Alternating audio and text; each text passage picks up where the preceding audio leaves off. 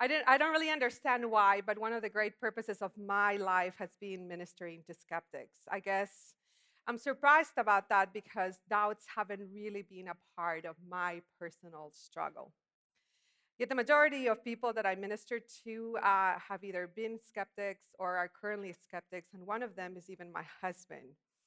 I always give credit to my husband, Pastor Eric, for teaching me how to be a more normal and loving Christian, but I also give him credit for teaching me how to relate better to people who struggle with doubts. One of the first lessons he taught me is that I should stop speaking in what he calls Christianese. It's a language who only Christians understand whenever you speak it. The second thing he taught me is that I have to be more compassionate and really listen to people and understand about their struggle with doubts. He also said that I need to stop making a face when somebody doesn't believe the things that I believe. What do you mean? You don't believe that Jesus impregnated a 14-year-old through the Holy Spirit? How dare you? Now, I also don't want to stand up here and lie to you and say that it has been an easy journey. Some of the hardest years of our marriage have been whenever Eric was struggling with some of his deepest doubts. Um, but I always appreciated the way in which he dealt with those doubts. He didn't feel like he had to fake faith with me. And also, he didn't stop pursuing God during those difficult times. Actually, I think that might be the reason he ended up rediscovering his faith. This experience with my husband and with some other friends of mine who struggle with skepticism has also helped me deconstruct my preconceived notions about people who are skeptics. I used to assume that skeptics are just rebellious. I also used to assume that skeptics are just too caught up in the things of this world or too selfish to really believe in the message of the gospel. But the biggest assumption that I made was that it is easy to believe. And I guess I just assumed that because I was brought up in the church from the time I was born. And I think I received one of the gifts of the Spirit, which is the gift of faith, that Paul mentions in 1 Corinthians chapter 12.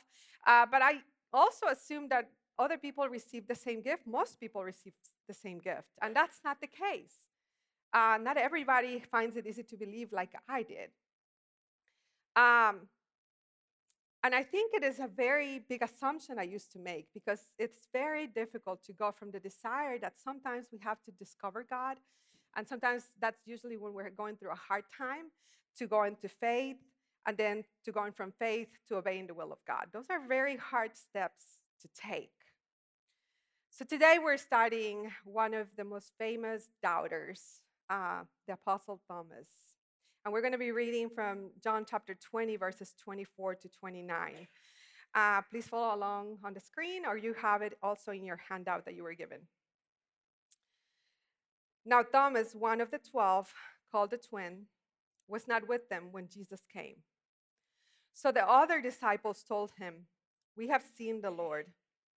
But he said to them, "Unless I see in his hands the mark of the nails, and place my finger into the mark of the nails, and place my hand into his side, I will never believe." 8 days later, his disciples were inside again, and Thomas was with them. Although the doors were locked, Jesus came and stood among them and said, "Peace be with you." Then he said to Thomas, "Put your finger here and see my hands, and put out your hand and place it in my side. Do not disbelieve, but believe." Thomas answered him, "My Lord, my God." Then Jesus told him, "Because you have seen me, you have believed. Blessed are those who have not seen and yet have believed." During my early years, I also used to think that Thomas just showed up to ruin the resurrection party the disciples were having. Yay, Jesus, welcome back to earth. It was true.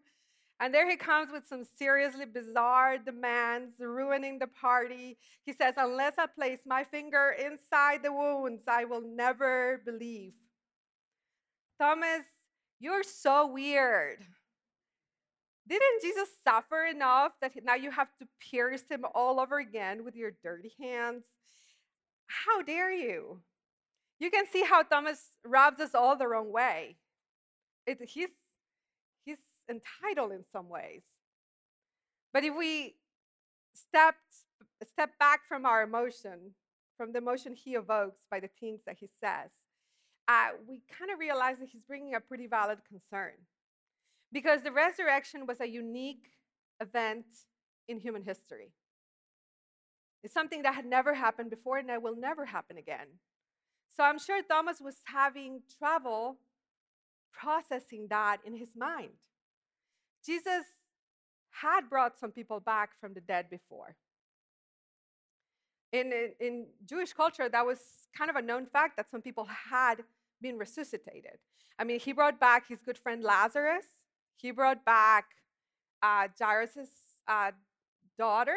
He brought back the widow's son. But whenever he resuscitated them, he brought them back into their former bodies. Right? I had trouble finding a picture of Lazarus where he didn't look like the Walking Dead, because he had already been dead for 3 whole days before Jesus brought him back. I'm sure he was like, "Thank you, Jesus. I don't look any different." I'm sure he recovered. But the other thing that we need to remember about those resuscitations is that these people also died again at some point in time, or that would be really weird if Lazarus and all of those people Jesus resuscitated were still here with us today. So the resurrection is different, and we get clues from Scripture as well. Well, one of the first clues that we get is that the people that Jesus comes into contact with first do not recognize him. Obviously, there's something different about him, and only after they've spoken for a while do they recognize him and say, "Oh my Lord, you're here." And the second clue that we get is that Jesus has this ability to come through the walls or doors of locked rooms.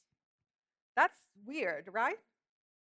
Also, Jesus has the ability to come in and to appear and disappear at will. Sometimes he appears to some disciples in point A and then he goes to point C. I mean, he appears and disappears. And the last clue that we get is that he never dies again. He actually ascends into heaven in the presence of the disciples, and we hear about that whenever he gives them the Great Commission. So I can understand why Thomas's skepticism goes into high gear whenever the other disciple says, "Well, Jesus showed up and we were having a great time."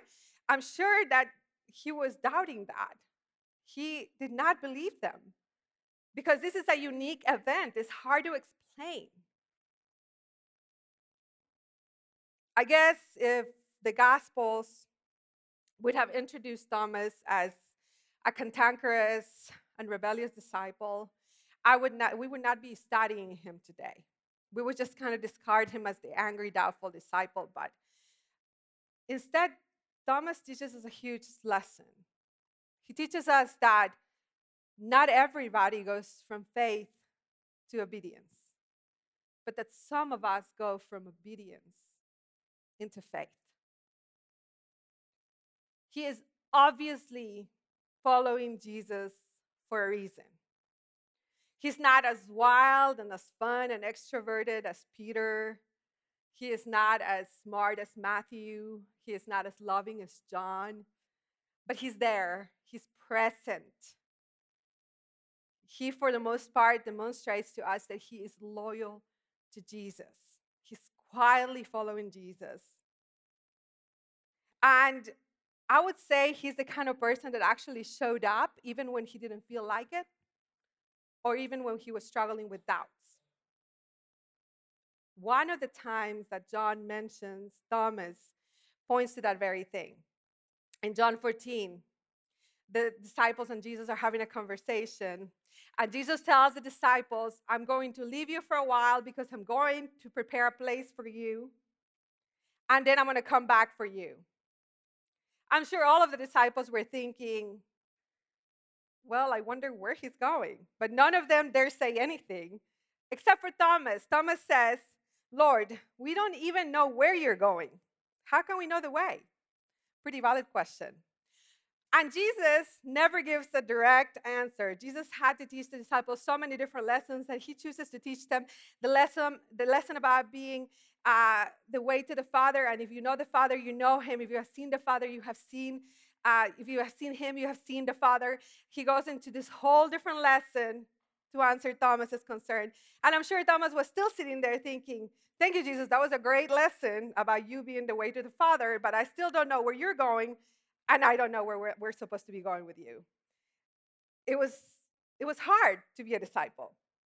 The second time that John mentions Thomas, we learn about the loyalty and courage of this disciple. The other disciples basically are begging Jesus to not go back to Judea.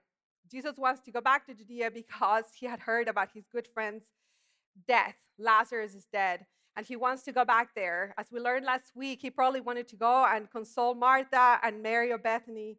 So he decides that he's heading back there. And the disciples are begging him, "Jesus, people want to kill you in Judea. Let's not head back there." Guess who is the only one who says we should go? Thomas. And this is what he says in chapter 14. "Let us all go that we may die with him."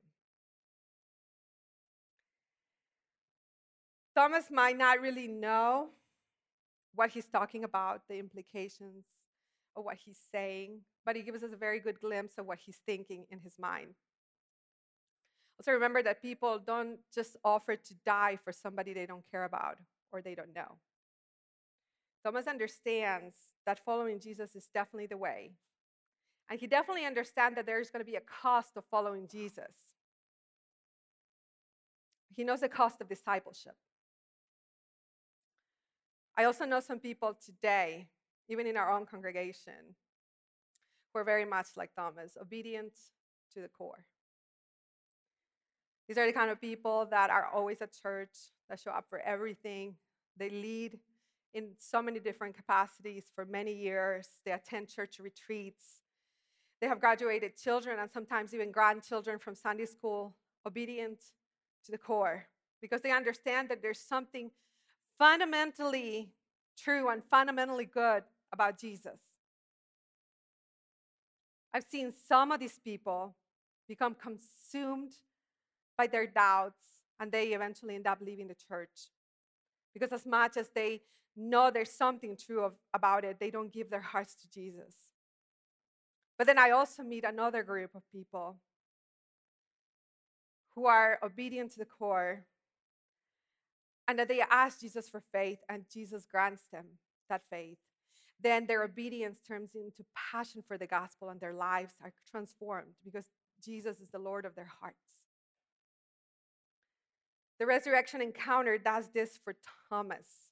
It completely transforms him from the inside out. Now, there are people in two different camps. There is a camp in which people think that Thomas actually dared to touch the wounds, violating the sacredness of Jesus' resurrected body. That they believe that he actually took Jesus on that invitation and he went ahead and touched him. Regardless, the results are the same. Like Thomas, recovered his faith. But I doubt that was the case because of the interaction that Jesus has with Mary whenever she runs to the tomb to find him, and they have this conversation. She discovers it's Jesus. She wants to hug him, and Jesus says, "Don't hold on to me because I have not yet gone to the Father." He's basically refusing to be touched by Mary. And if he's refusing to be touched by Mary, who's probably a lot cleaner than Thomas, I don't think that he wanted Thomas to do that. So did Thomas really dare touch him? Or did Thomas really need to touch Jesus in order to believe? That's the question that we're asking today. Jesus definitely invites him to. Jesus says, "Put your hands in my wounds." But did Thomas really need to do such a distasteful thing to believe? I think that all Thomas needed to do is to really witness, to be in the presence of Jesus, to surrender to him. Let's revisit the passage. It says, Then Jesus said to Thomas, Put your finger here and see my hands, and put out your hand and place it in my side. Do not disbelieve, but believe. Thomas answered him, My Lord, my God. Then Jesus told him, Because you have seen me, not because you have touched me, you have believed. Blessed are those who have not seen and yet have believed.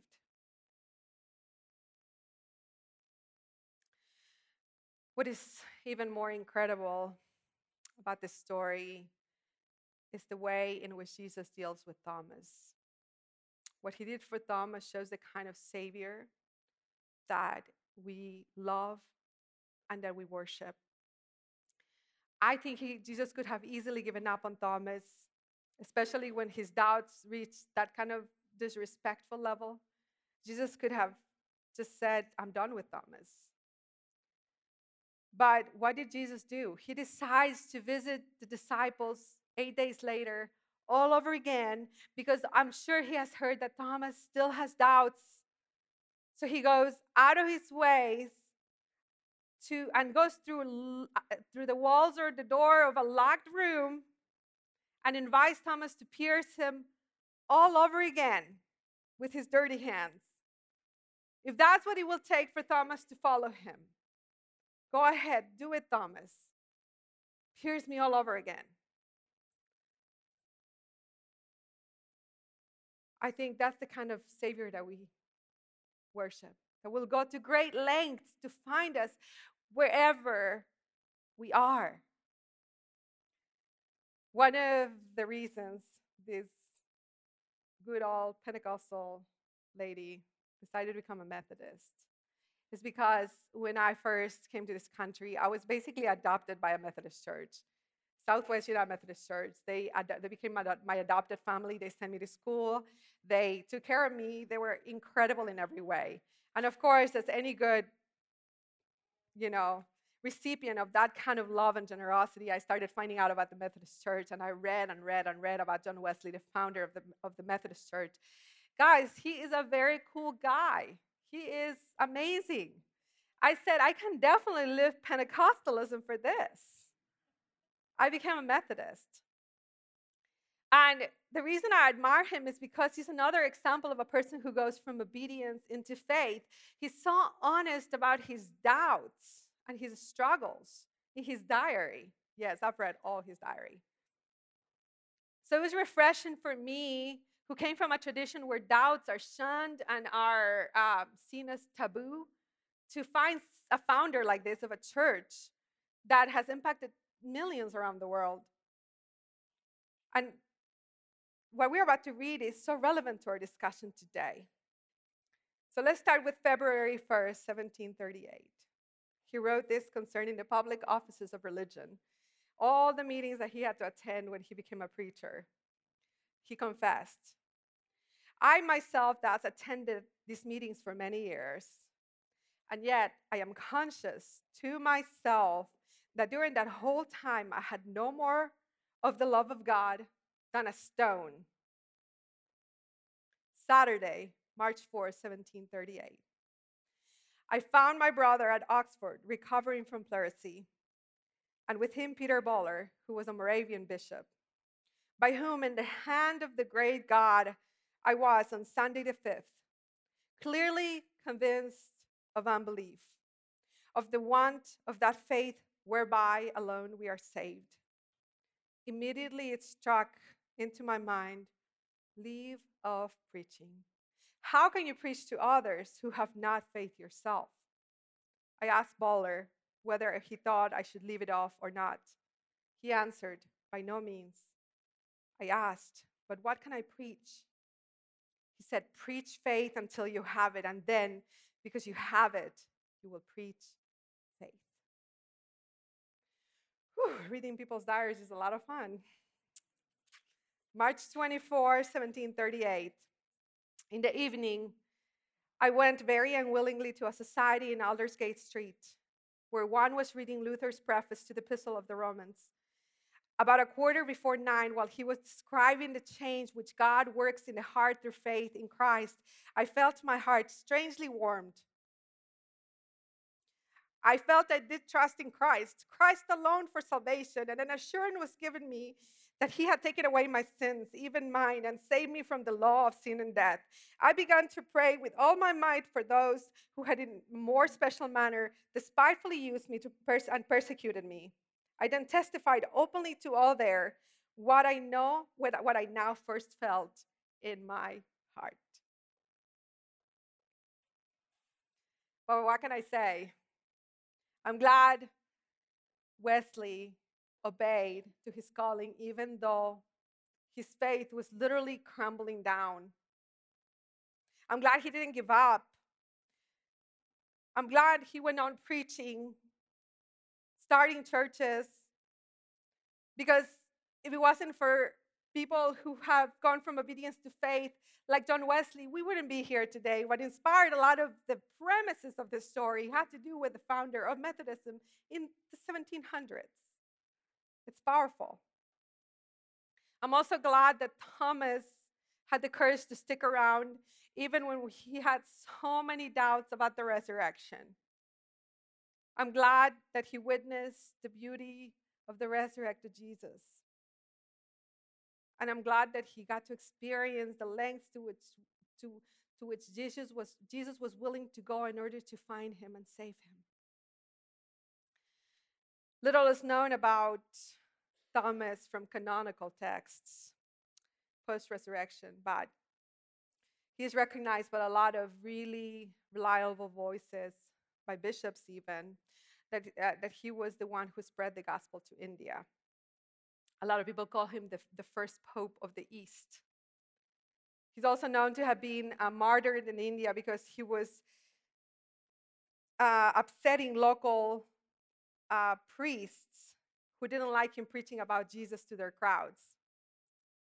The non-canonical Gospel of Thomas also has accounts of Jesus himself telling Thomas that he needed to go and spread the gospel to the east, and that, of course, Thomas didn't like that at all. But that regardless of his dislike of his assignment, what do you think he do? He obeyed at the risk of his own life. The truth is that Jesus didn't fail Thomas. Jesus didn't fail Wesley. Jesus has never, ever failed me, and I know that Jesus will not fail you. If what you seek is faith, ask and you will receive. Ask and he will grant it to you. All we need is really an invitation from our hearts. We need to invite Jesus to come and take over. And you can even maybe ask for something as radical as what Thomas asked. And I'm sure that Jesus will still go through locked rooms to find you and to grant you the faith that you long for. But all that we need to do is to ask. So I pray that if you find yourself at a place of doubts, don't let those doubts turn into cynicism today, but let the Spirit of God come and show you the truth that is in Jesus. Let's do that right now together as we pray.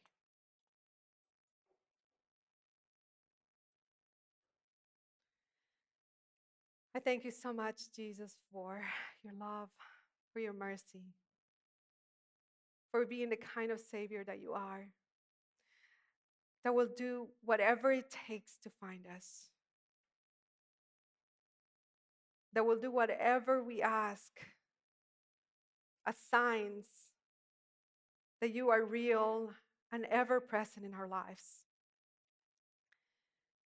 I thank you for your faithfulness and for your love, and I know that there are hearts in this room today that are longing for you. So we invite you in our hearts. We invite you to take over and to show us that you are the way, the truth, and the life. That we will not find the satisfaction that we're seeking in anything else other than you. You're the beginning and the end.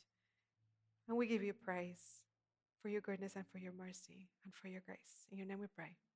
Amen.